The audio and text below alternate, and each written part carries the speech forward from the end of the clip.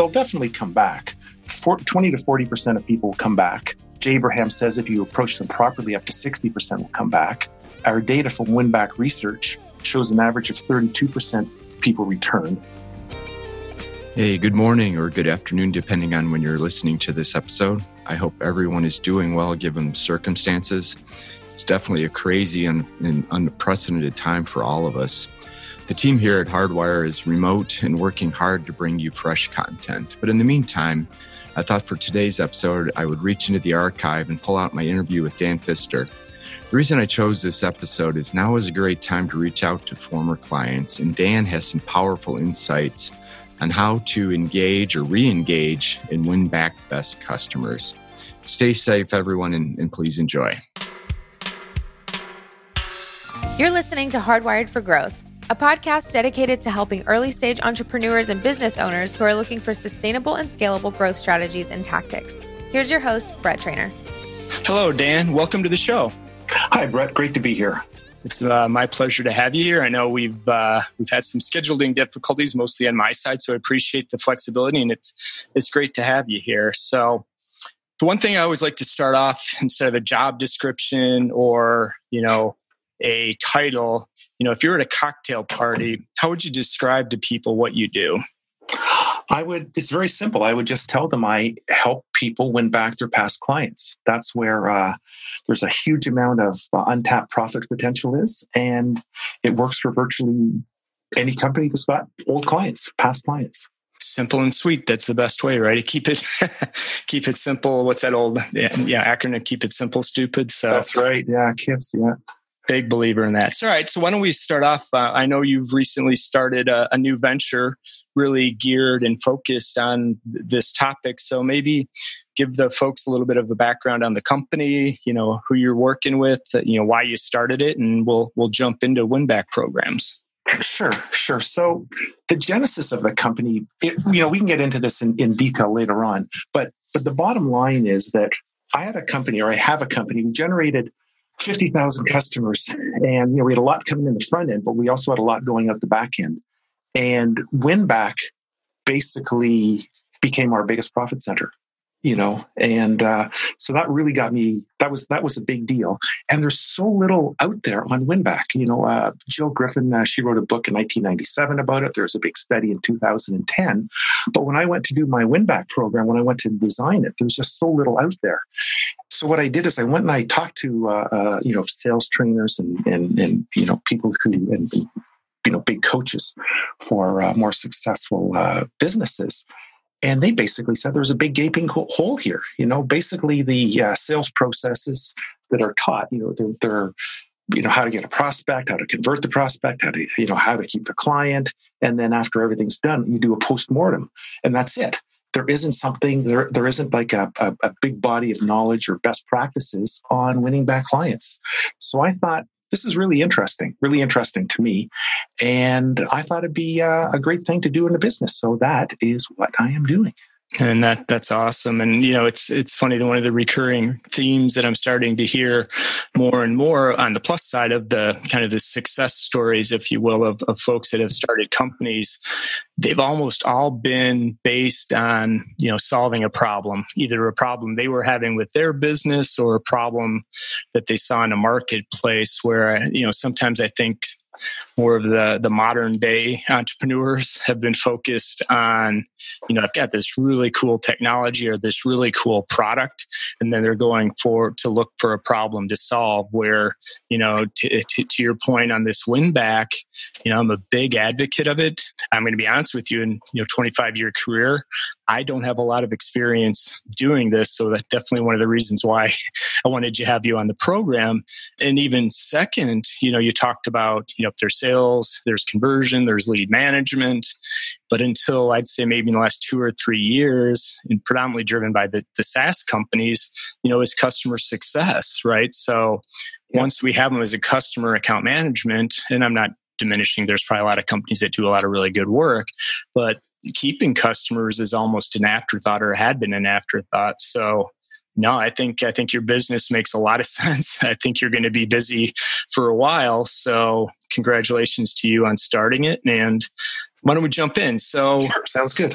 I think intuitively a win back makes sense, but maybe you could dig a little bit deeper into what is a win back program.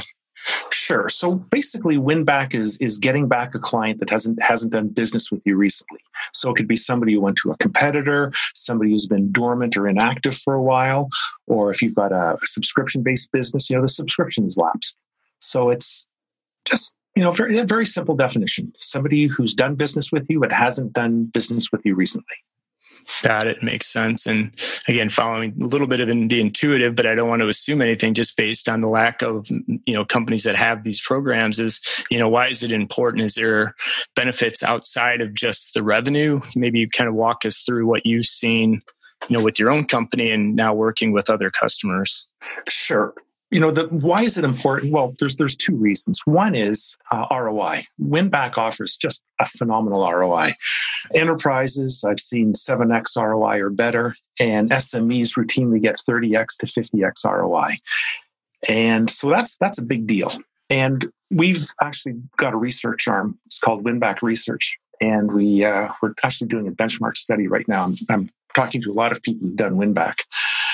And what we find is that the ROI is 30 to 50x ROI is not unusual, not for an SME. We haven't talked to many enterprise clients, but if your listeners want to learn more about the enterprise side, there's a great article in the March 2016 Harvard Business Review on a massive win-back campaign for an enterprise. Fascinating. You said 30 to 50x ROI, right? Yeah. Make sure I heard that right. Yeah. Wow. And just to be clear, that's revenue in, investment in, revenue out. That's gross revenue. So sure. If you, my clients, the people that I'm are in, my sweet spot, they tend to be service-based businesses, professional services. So, a lot of that, revenue comes to the bottom line. So if this is not something that's going to be a front burner if you're a car dealership, for example, and you've got 3% margins, but if you've got, 20% margins or more, it's significant. And, there's one other side to this, that the sales can also be very substantial. And, I was talking to an SME just the other day who did 800K, and last week, one that did 1.5 million. And, their sales managers winning awards because they do win-back campaigns. When you add, the regular biz dev and you add this on top, there's one person I was talking to a couple of weeks ago, and she won the award for a company for the country. And she's in a small office, and they're beating out the offices in New York and LA. So it's a big deal. Yeah. And we'll get into how fast this can happen too in a few minutes, I'm sure.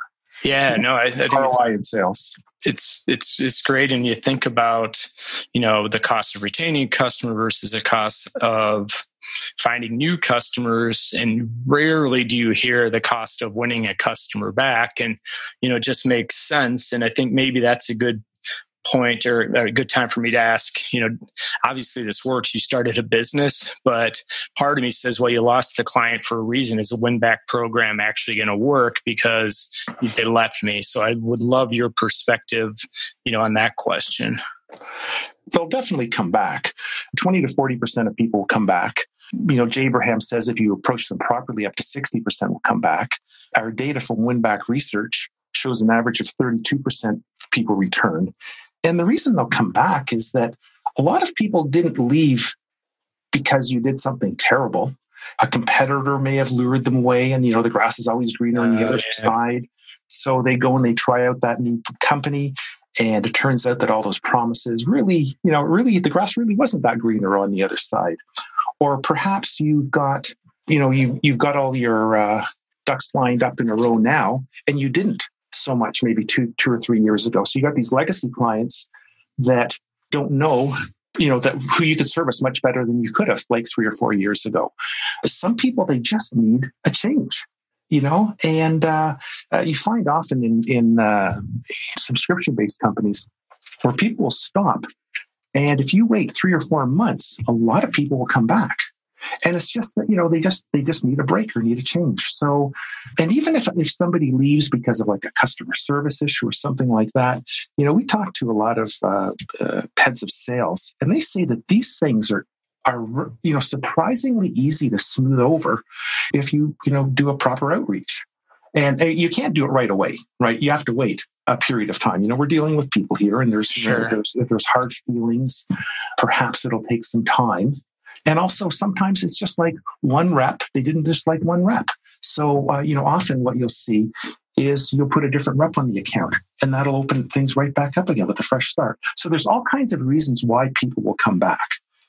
Yeah, and it makes sense. I'm just thinking from my own experience. I had one recently where I basically was saying, I'm going to put this on hold. I'm not using it right now. And it'd been very easy for that business to say, okay, we appreciate, thanks for your business. But they said, hey, can we just jump on a quick call? I'd really like to understand, what you're doing, how you're not, why, and maybe there's some other ways you could leverage this that you're not thinking about.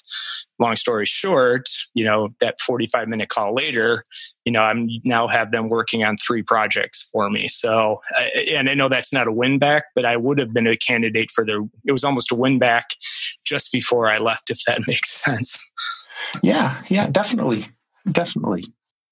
I'm just kind of curious, how you discovered the win back program. Was there a tipping point that within your own business that you just realized, hey, we've got a lot of X customers. Is there something we can do to get them back? What was the genesis for you to discover the win back programs? Well, so many people don't want to go after their former clients because it's emotionally tough. And that's where I was. So, years ago, we had this great client. We just, starting off, and it was a big mutual fund company, and they were worth 6 figures a year for us. And we had them for 4 years, and the contract came up in year 5, and they passed. And it was a financial hit to us, but psychologically, it was a real kick in the gut. Right. We gave them great service. We had a great product. Where did we go wrong? And I took it personally. I actually took it as a personal failing, and I had zero interest in trying to win these people back. So I had it didn't even occur to me that I could go back to them even a few months down the road. And fast forward a few years, and it's 2010. And I'm at a conference in Orlando, and I get some one-on-one time with Chet Holmes. And Chet Holmes was a hero of mine. He doubled the sales of at least a couple of Warren Buffett's companies. And he gave me 3 pieces of advice. One was how to grow my sales. One was about the opportunity with past clients. And the other one was about my health. That's kind of funny, not funny, but sad. But yeah, why is Chet Holmes telling me about health? Well, it turned out, I didn't know it at the time, but he had leukemia. Oh, yeah. And so he died a few years after that. I think he died in 2012. He's only 55, and man, he's just such a generous, wonderful man. Anyway, so after Chet told me, gave me ideas on how to grow my business, my partners and I, we spent 3 months. We were just all over that, but we ignored his advice on winning back customers. And, so you'd think that, one of the world's top sales experts tells you there's an opportunity here, you do it. But, right. I didn't. It was still like, I jumped on that stove and I hit a hot element, and I wasn't going to go back there. So anyway, what happened was around 2016, I was watching this video with Chet and Jay Abraham. And Jay Abraham is a big proponent of win back, but it's just like one of a million things he does. And he just say big detail. And I thought, why not do this? Why not try it? So what we did is did a small campaign, and we generated $50K in 8 days. And it wasn't a ton of money, but it showed me that people will come back. And after that, I was hooked. So that's the genesis of it. So here it is, 2016. It works. We do a follow-up campaign based on work I did with Glenn Livingston. He did surveying for Fortune 100 companies. And what he did is he had something like 12 products in a row that were all winners. And it was all based on a survey methodology. So I incorporated that into it. Anyway, blah, blah, blah. We became very successful with WinBack. We created a great process. It took a long time because there wasn't much out there, right? So we had to learn a lot of that stuff. And so a lot of what I've learned, I've put into our process. And the idea behind the WinBack research benchmark study is to find what other people are doing. Find those up there. Are there any big rocks that I'm missing, so that I can, give my client the full spectrum of real advice, that they need to win back their people. Yeah, that makes a lot of sense. I'm definitely a big believer in not reinventing the wheel. If somebody like yourself has found a really good process from Canada to accomplish this, and that's what we're going to get into in a minute. But I guess that, the 30 to 50x ROI, the 20 to 60% comeback win percentages. Why aren't more companies doing this? Are they just not thinking about it, or have you seen? Is there a reason why? Is just nobody tasked with it? Well, I think that, as I mentioned before, I think it's emotionally tough. Okay. When a client leaves, it sucks. It's disheartening. And emotionally, it's just easier to say, they're gone and there's nothing we can do about it. But, in my opinion, this is head trash, and it's very expensive head trash. Just lost today doesn't mean lost forever, not even close. And the truth is that, a lot of customers will come back. You just need to approach them properly. And I think that's one thing. And there's another thing, and this is just pure speculation. But, I think that we don't go after past clients because it's not exciting. Chasing after a new client is exciting. True. And there's something called predatory drift. I learned this from Alan Weiss. He wrote like 5,000 books. It was in one of them. I'm not sure which one. But he said, have you ever seen a dog in a park? And the second he sees a squirrel, there's only one thing in his universe. And it's that squirrel. And he has a prime directive, and he's got to go chase that squirrel. And that's all there is to it. And that's predatory drift. And, for the dog, is chasing the squirrel. It's fun and it's exciting. And for some of us, chasing after a new prospect is fun and exciting. And past clients, they're old hat.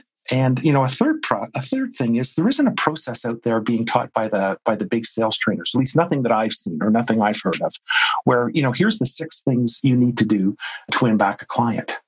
So those are my theories based on a lot of people I've talked to, is that the main thing is it's emotionally tough. You don't want to go back there. You don't want to touch that third rail. Yeah, and that makes sense. And right, even though I believe that sales is a math equation, right? You've got the different revenue levers, right? You can do acquisition, retention, and expansion. But I think after our conversation prior to this, and then on the show today, that there needs to be another one that's, I don't know if it's W for win back, or bring back, or whatever that is. But it's substantial, and I think. Part I think is the larger the company gets, the tougher it is because of the functional areas and what they're tasked with new business is going after new business. Customer success is charged with keeping them. But like I said, within the training companies and the folks I've worked with and the organizations, one, it was never a priority. And two, it's rarely even talked about. So I think your timing is fantastic, especially for a smaller company that can build this into, their sales process. I know sales people think, as you mentioned, is upfront and new, but it's really all a revenue process, right? So, if you can plug the boat and keep the customers from leaving, but if they do leave, build a system or process to win them back. So I just think it makes a ton of sense. Yeah, I totally agree. And it's not like, there aren't people out there doing it. It's just nobody's that I've been able to find has been focusing on it. When I was doing my research years ago, it's like, in 2016, McKinsey said you could win back up to 10 past clients for the price of acquiring one new client. Wow. And, that wasn't a secret, and we all know that the cost of acquiring a client is one of the biggest costs in a pile of businesses, unless you're, sending as, satellites into space, it's a big expense. So why wouldn't you do this? And just like, one more thing is it's the amount of time it takes to win back a past client. Think of all the investment, even aside from the money, when you get a new client, right? You've got to you got to create ads, you've got to place them, you got to do all that optimization there. Then when you get a prospect, you've got to nurture them, you got to educate them on your product, you've got to build trust. You've already done that with past clients. And then with past clients, you don't need to spend time and resources onboarding them. You already did that. The time from sale to, re-onboarding is a fraction of what it costs for a new client, Right. Anyway, Oh. So there's just so much to this. you'd mentioned kind of at the top who it makes sense for from a service company, but if you're an auto dealer, maybe it doesn't make sense, maybe it does. Is there kind of a general rule of who this makes the most sense for before we actually dig into your process? Sure. So I think that let's just assume that you've got a good product and you give good customer service and all that. So, the higher your margins are, the better your relationship with your customers are, the more important this is. If you're a consultant, if you're a trainer, if you're a coach, it's an absolute no-brainer. If you're a SaaS company, it's a no-brainer. Because SaaS companies are working, generally speaking, from like maybe 60 to 75% margins.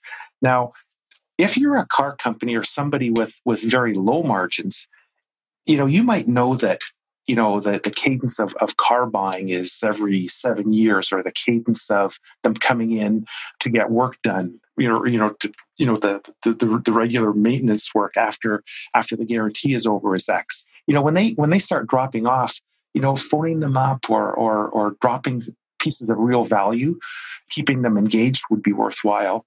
But really, the no-brainer stuff is the high margin stuff or higher margin stuff. That makes perfect sense. So, okay, so let's dig into, and I know not all customers are the same, and I'm sure there's variations, but if I'm, listening to you, Dan, and I'm like, oh, this makes a lot of sense. Now, how do I get started? What would you recommend as a good approach to building the program? And obviously, I'll have contact information and stuff in the show notes where people can go deeper. But just give us a good blueprint of how you would approach if you were starting not starting a new company, but if you own your own company and you want to start a new win-back program. Sure. There's 4 basic steps. The first step is research. The second step is re-engage. The third step is reactivate. And the fourth step is retain. And the first step is the most important one. And in this, basically what you do is you go through your CRM, talk to your salespeople, and identify all your lost clients, and then segment them into groups. And the first group I would focus on is the people with the highest potential ROI. So segment out that group. And if you've only got 50 past clients and they're all high value, put them all in the group. Okay, right. unless they there's really low chance of you winning them back, because you'd be really surprised sometimes some of the people that come back. So anyway, so that's first. Segment your people based on potential ROI. Then what you need to do is you need to learn 3 things about them. You need to find out why they left, what it'll take to get them back, and what their biggest pain point is in regards to your service. And we can talk about digging deeper into that later if you wish. But the bottom line is your reps should be able to answer all these questions. Or if it's your own business, you should be able to answer these questions, at least for higher value accounts. So that's the research part, right? So you get those 3 things down. Now the next step is re-engage. And, obviously the key to re-engagement is having a powerful message, something that really piques your prospect's interest. And, because, the better the message, the more likely it is they'll read your next email or take your call. And you create this messaging from everything you learned in the research phase. So if there was, if you knew why they left, you would address that. If you've created a special offer to bring them back, you would talk about that, all that kind of stuff. Okay. And what we find is that the more you stack this in the initial email, the better. So if there's 5 reasons for them to re-engage, 5 strong reasons, maybe your service offering is better with regards to a specific pain point. You've made your service better, whatever. Stacking all of those things in the first email is a big deal. It kind of sets the stage. And then when you start phoning and leaving voicemail, you can make specific ones about each thing. So basically, you do the research, then your re-engagement uses what you had in the research or what you got together in the research. And then the next thing is the actual reactivation. And this is where you start selling. And this is where you start asking for a sales conversation. Now, you can actually ask for the sales conversation, in the very first outreach. But if your prospect, requires significant warming up, if they've been away for a while, or if you broke up on bad terms, you might need to extend the re-engagement phase and maybe deliver a bunch of value based on their biggest pain point. that your service handles. The next step is the retain part. So you've run your campaign, and a certain number of people have come back. But the big thing is that you'll have learned a lot about why people left, and you'll learn what brought them back, right? So what you can do is you can take that knowledge and you can incorporate it into your retention protocols. This is a big deal, really big deal, actually. And so after you've gone through those 4 steps, it's rinse and repeat. And what you'll find is the first cycle is going to deliver all the really low-hanging fruit. There'll be these people who, they left you and they're embarrassed to come back, or, because, they feel like they kind of left you, so they feel bad. And the people who, went with your competitor and they're not happy, and it's those just basically, like I said, low-hanging fruit. Sure. So now it's time to do it all over again. But what you do is you want to use everything that you've learned in the first thing, right? You're going to have one email that worked better than another. You're going to have one voicemail that got more conversations than another. There's going to be something. You'll ask people, what made you decide to come back, and that'll be a whole nother thing. Might be something you never expected. Like one of the things you didn't believe was a big point. So that's the rinse and repeat. I can go into more details into why you should rinse and repeat, or the benefits, or we could just drive on. Yeah, I may take you back just for my own historical process. So I love this, by the way. I think it's fantastic, and companies of all sizes should think about how they can incorporate this into their business. And, one of the things I've always been a big proponent of is the customer insights. I just don't think enough companies spend the time to really understand why their customers buy from them, or how their experience is with the company. So going back into the research, and again, maybe this is a larger company versus a smaller company, where what the rep says why they left, or the account manager says why they left, may not actually be the reason. So is there value in using either a third party or an unbiased resource to reach back out to these customers to find out why they left? Or is that starting to eat in? Do you see what I'm saying? What's the balance of understanding from the customer why they left versus what you may have documented? Or is that part of the initial outreach, is to get that feedback? Well, you get your initial feedback from the rep, right? I mean, the rep and the customer service manager, customer service people, you should be able to get a pretty good picture. Now, if you've got a rep that didn't do a good job, of course they're not going to say that. But the thing is that the sales director or the marketing manager, whoever's putting this program together, should have a pretty good idea of which reps are keeping people best and which ones aren't. And they might want to go and take the lead on some of that rep's win back, just to, they might do the outreach thing, we're doing X, Y, and Z, and, I'm the new sales director here, or I'm the sales director here, and just getting input like that. But, what we've also found is sometimes they'll just take a sales director. The sales director will go after the top 10 or 15 top ROI clients, and they will actually do the outreach. Okay. Which is you almost answered my next question before I've asked it is, I know obviously in a smaller organization where sales and service and success may be one and the same, but where have you seen the most success from a reactivation, if you will? Is it coming from the sales rep, or I think you mentioned you had some success with the sales managers, or I'm sure there's not a one size fits all, but just in general, have you seen some themes about how that works best when who's making the outreach? Well, the basic idea that we've seen that generates the highest ROI, and of course this is going to be different for every company, so I'm just going to give you just kind of like an overview. Sure. Is that the marketing manager or the sales manager takes the lead. They're the one that leads the research. They're the one that interviews the sales reps, customer service manager, all of these people. Okay, so there's one person that takes the lead. They're the one that crafts, that decides what the big points are for the re-engagement. They're the ones that decides the script for the voicemail. They're the ones that decide, like I said, what's an email and everything else. So basically, sales manager takes the lead, creates the email and the cadence, and then the sales reps do the follow-up. That's what we find Of course it's dead obvious, right? But right. I'm just telling you, maybe there's 12 other ways you could think of doing it. Well, that's what we find works the best. Yeah. And like to my earlier point, why reinvent the wheel? If you're seeing success, then would be a great place to start. And if you have to tweak or modify it based on the program, then do it. So I guess that leads into my next question is what is that cadence? You had mentioned the first time through, there's definitely some low hanging fruit. You're going to get the folks that were maybe embarrassed or wanted to come back, but didn't know how to say it. You gave them an opening, they're back. And so when I think about this program, is this a quarterly, a monthly, an annual? And again, I know one size doesn't fit all, but just in general, from what you've seen, what's a good baseline cadence? Well, in our research, we find that doing a campaign every 4 to 6 months yields significant results. Okay.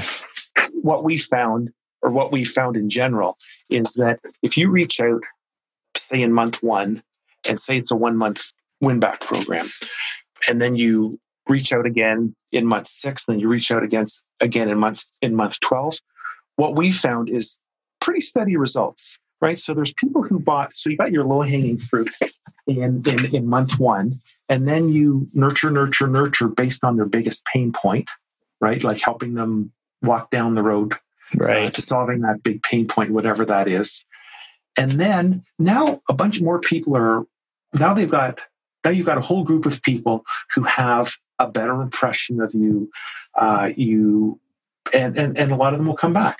So what we found is that oftentimes the second campaign is the biggest revenue generator, because what you're doing is you've just re-engaged people for another 4 to 6 months. Plus, you've got a bunch of people who you've lost in that last 6 months. So you get a bit of a double whammy there. You get a bit of a twofer. And what we find is, in our cadence, we basically get the same kind of revenue every 6 months. Okay. And we've been doing this since 2016. Now, of course, we've put a lot of time and effort into, really optimizing it, but that's the short answer. Yeah. I think it makes a lot of sense, especially if you haven't even approached this type of a program before. And again, this is a little bit maybe not off topic, but then the learnings, I would hope that what you learn from the win back and you get folks back, that you can apply that to your current customer base and maybe reduce the churn a little bit, because you've learned and got some insights from the folks that have left, that maybe you can be a little more preemptive with the folks that are your current customers, right? I mean, that seems logical. 100%. You put what you learn into your retention protocols. Okay. And, it's just massive. And of course, you put what you learned into your next campaign. And, Jill Griffin, she's the one who wrote the book in 1997. She said, there's two critical parts of these campaigns. One is the research, so you know how to re-engage them properly. The second one is taking all the learnings and putting them into your next campaign and into your retention protocols. Makes so much sense. It seems so intuitive.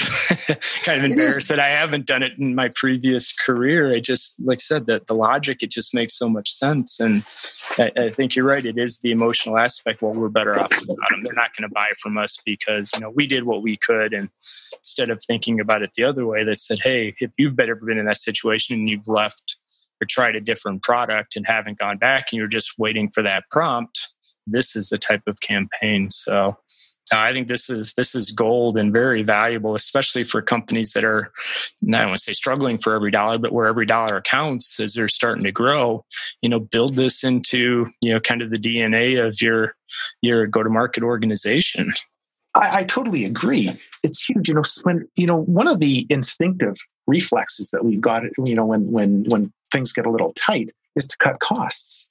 And I don't have the people who did the study off in front of me, but what they said was, if you can reduce attrition by 2%, it's the equivalent of cutting costs by 10%. Wow. And how true that is, I don't know, but they wrote a book around it, so I assume there's a lot to it. But the point is that simply by taking what you learn, finding the blind spots in your company where you're losing customers where you never realized it before, that could significantly reduce attrition right there. So what you could learn in the first cycle of this is it could be tremendous. Yeah, if you take advantage of it, right? Yeah. With all of it. No, I love this. I mean, I think it's a gap in kind of what I've been thinking about with, the kind of the customer insights up front, right? You learn why they're buying, you incorporate that into the selling process and your engagement with marketing. They go through the onboarding process, what they liked and what they didn't like. And, from a success standpoint, are we doing enough outreach? Are they using the product enough? Are they engaged with the product? And then when they fall off, that's where the information loop tends to fall off as well. But if you do a reactivation campaign, to me, it's a perfect way to close that loop. And if you're feeding it back to the other organizations, then that could be really powerful. Oh, it really is. And just think of it. How many companies, even after they get a client, does somebody follow up and say, why did you choose to buy from us? We put 14 things in front of you. Why did you choose to buy from us? And it's the same thing. And so how much more difficult is it to ask a client who's left you to ask, why did you leave us? I mean, who's going to do that if they won't even do the other end? So true. No, it is so true. So, man, are we missing anything else? I know I want to be respectful of your time. And this, like I said, was a new topic for me, but I've got a lot of value. So I'm sure the audience is going to receive a ton of value from this. So do we miss anything out of the process, or did we give it a good coverage? I think we gave it a good coverage. I just want to underline that, doing a second campaign is a big deal. And even I've talked to a lot of companies who do this, and I find that so many of them do it once and that's it, and they don't do more. Like that company I told you where the sales director won the national sales prize. Right. The company didn't even incorporate it into their other offices. Really? Okay. Yeah. So you know what I mean? So there's a big barrier to entry. And I think that barrier to entry is emotional. Yeah, no, I think you're right. And, one of the topics and themes that I keep coming back to with smaller companies, the ability to not only innovate, but to pivot quicker than some maybe their larger competitors or folks already in the industry, that if you can build this into your processes, it's just I'll have to dig up that stat, 2% retention saves 10% of cost, which is huge as you're trying to grow your business. So, no, I think this has been fantastic. I really, really appreciate, you taking the time to educate us. But before we leave, I do want to give the audience a chance to get to know you a little bit better personally. So if you're ready, I'd love to hit you with our closing time questions. Definitely. Go for it. Awesome. All right. So what is an experience that really helped shape who you are today? When I was 28, I worked in commodities and I worked on the floor of the stock exchange. And I decided that life wasn't for me. So I sold everything I had and I traveled around the world until I ran out of money. And what that taught me was that you can come back and reinvent yourself and the world will continue. So I don't know if that makes sense, but after that, I was able to, I never worried about losing my job. I worked in a couple of different office jobs before I went out on my own. And so I lost all fear of that. So that was a big deal. Everything will work out fine. That's what I keep saying. Everything does tend to work out. And it's kind of liberating, isn't it? And freeing to know you can just attack what you want to work on. I know you still have to pay the bills and other things, but I think that is so true. And so many people are tied to what they're doing today for that exact fear, right? So what a great experience. How long were you able to travel before you ran out of money? Just a little bit over a year. Just a little bit over a year. But I actually ran into a guy that I played hockey with when I was 13 when we were traveling, and he did the exact same thing. And I ran into him. I'm in Toronto, Canada, about 2 years later, and he was a law professor. When he came back, he landed right back on his feet. So life works out, right? Life works out just fine. Yeah. Oh, that's great. All right. So number 2 is a 2-part question. 1, and I gather by a lot of our conversation, you're an avid reader, at least of, research. What's one of your favorite books? It either could be something you've read recently or one of your all-time favorites. And then I'm going to ask you something else that you would highly recommend. Sure. I think that the number one book for me is 7 Habits of Highly Effective People. So while you're yawning about my choice, I just want to defend it and say that there's principles in life that, where they put you on the right path. Like one of the, Stephen Covey talks about, put your ladder up against the right building. And basically, there's so many different things you can do. And as soon as you start down a path, you put tremendous, amount of time and effort into it. So just make sure that you're walking down the right path. And Stephen Covey has 7 of those. So that's why I picked that book. Not yawning. I love that book. So okay, great. So good. All right. So pivoting off that a little bit, what's one thing either professionally or personally that you'd highly recommend to the audience? Meditate. I know that sounds, I would have never said that before, but I heard Tim Ferriss and Ray Dalio and other people like that talk about, they do the same type of meditation I do. And it got rid of my insomnia, got rid of my headaches. It's helped me a lot. It doesn't work for a lot of people. It's a time commitment, right? It's 40 minutes to 2 hours a day, depending on how you do it. But for me, it's a big deal. And just to totally shoot my own point down, all of my friends who I suggest to do this type of meditation, I'm the only one who still does it. So when I saw Ray Dalio, I think is he still the biggest fund manager? Anyway, whatever. He and Tim Ferriss, so they gave me hope that. No, I don't think you're alone. Value. I consume a lot of podcasts, both personal and business and professional, and that it's definitely one of the themes is the meditate. And they said even as little as 5 to 10 minutes a day, if you can just find a way to clear your head and focus, there's going to be some advantage. And you might be a little more extreme with the 40 minutes to 2 hours. But yeah, I think you'd find a lot of highly successful people that would validate your recommendation. Yep. And just one thing about this that's really kind of key is that you get when your mind is clear, a bunch of ideas come to you that wouldn't normally come to you. Edison called it sitting for ideas. And when your mind is clear, there's all kinds of obvious stuff that just smacks you across the face. A friend of mine actually created a strip bond market based on an insight he got from meditating. And that made him, I don't know how many millions, but a pile. So there you go. There's your ROI. There's your ROI. Exactly.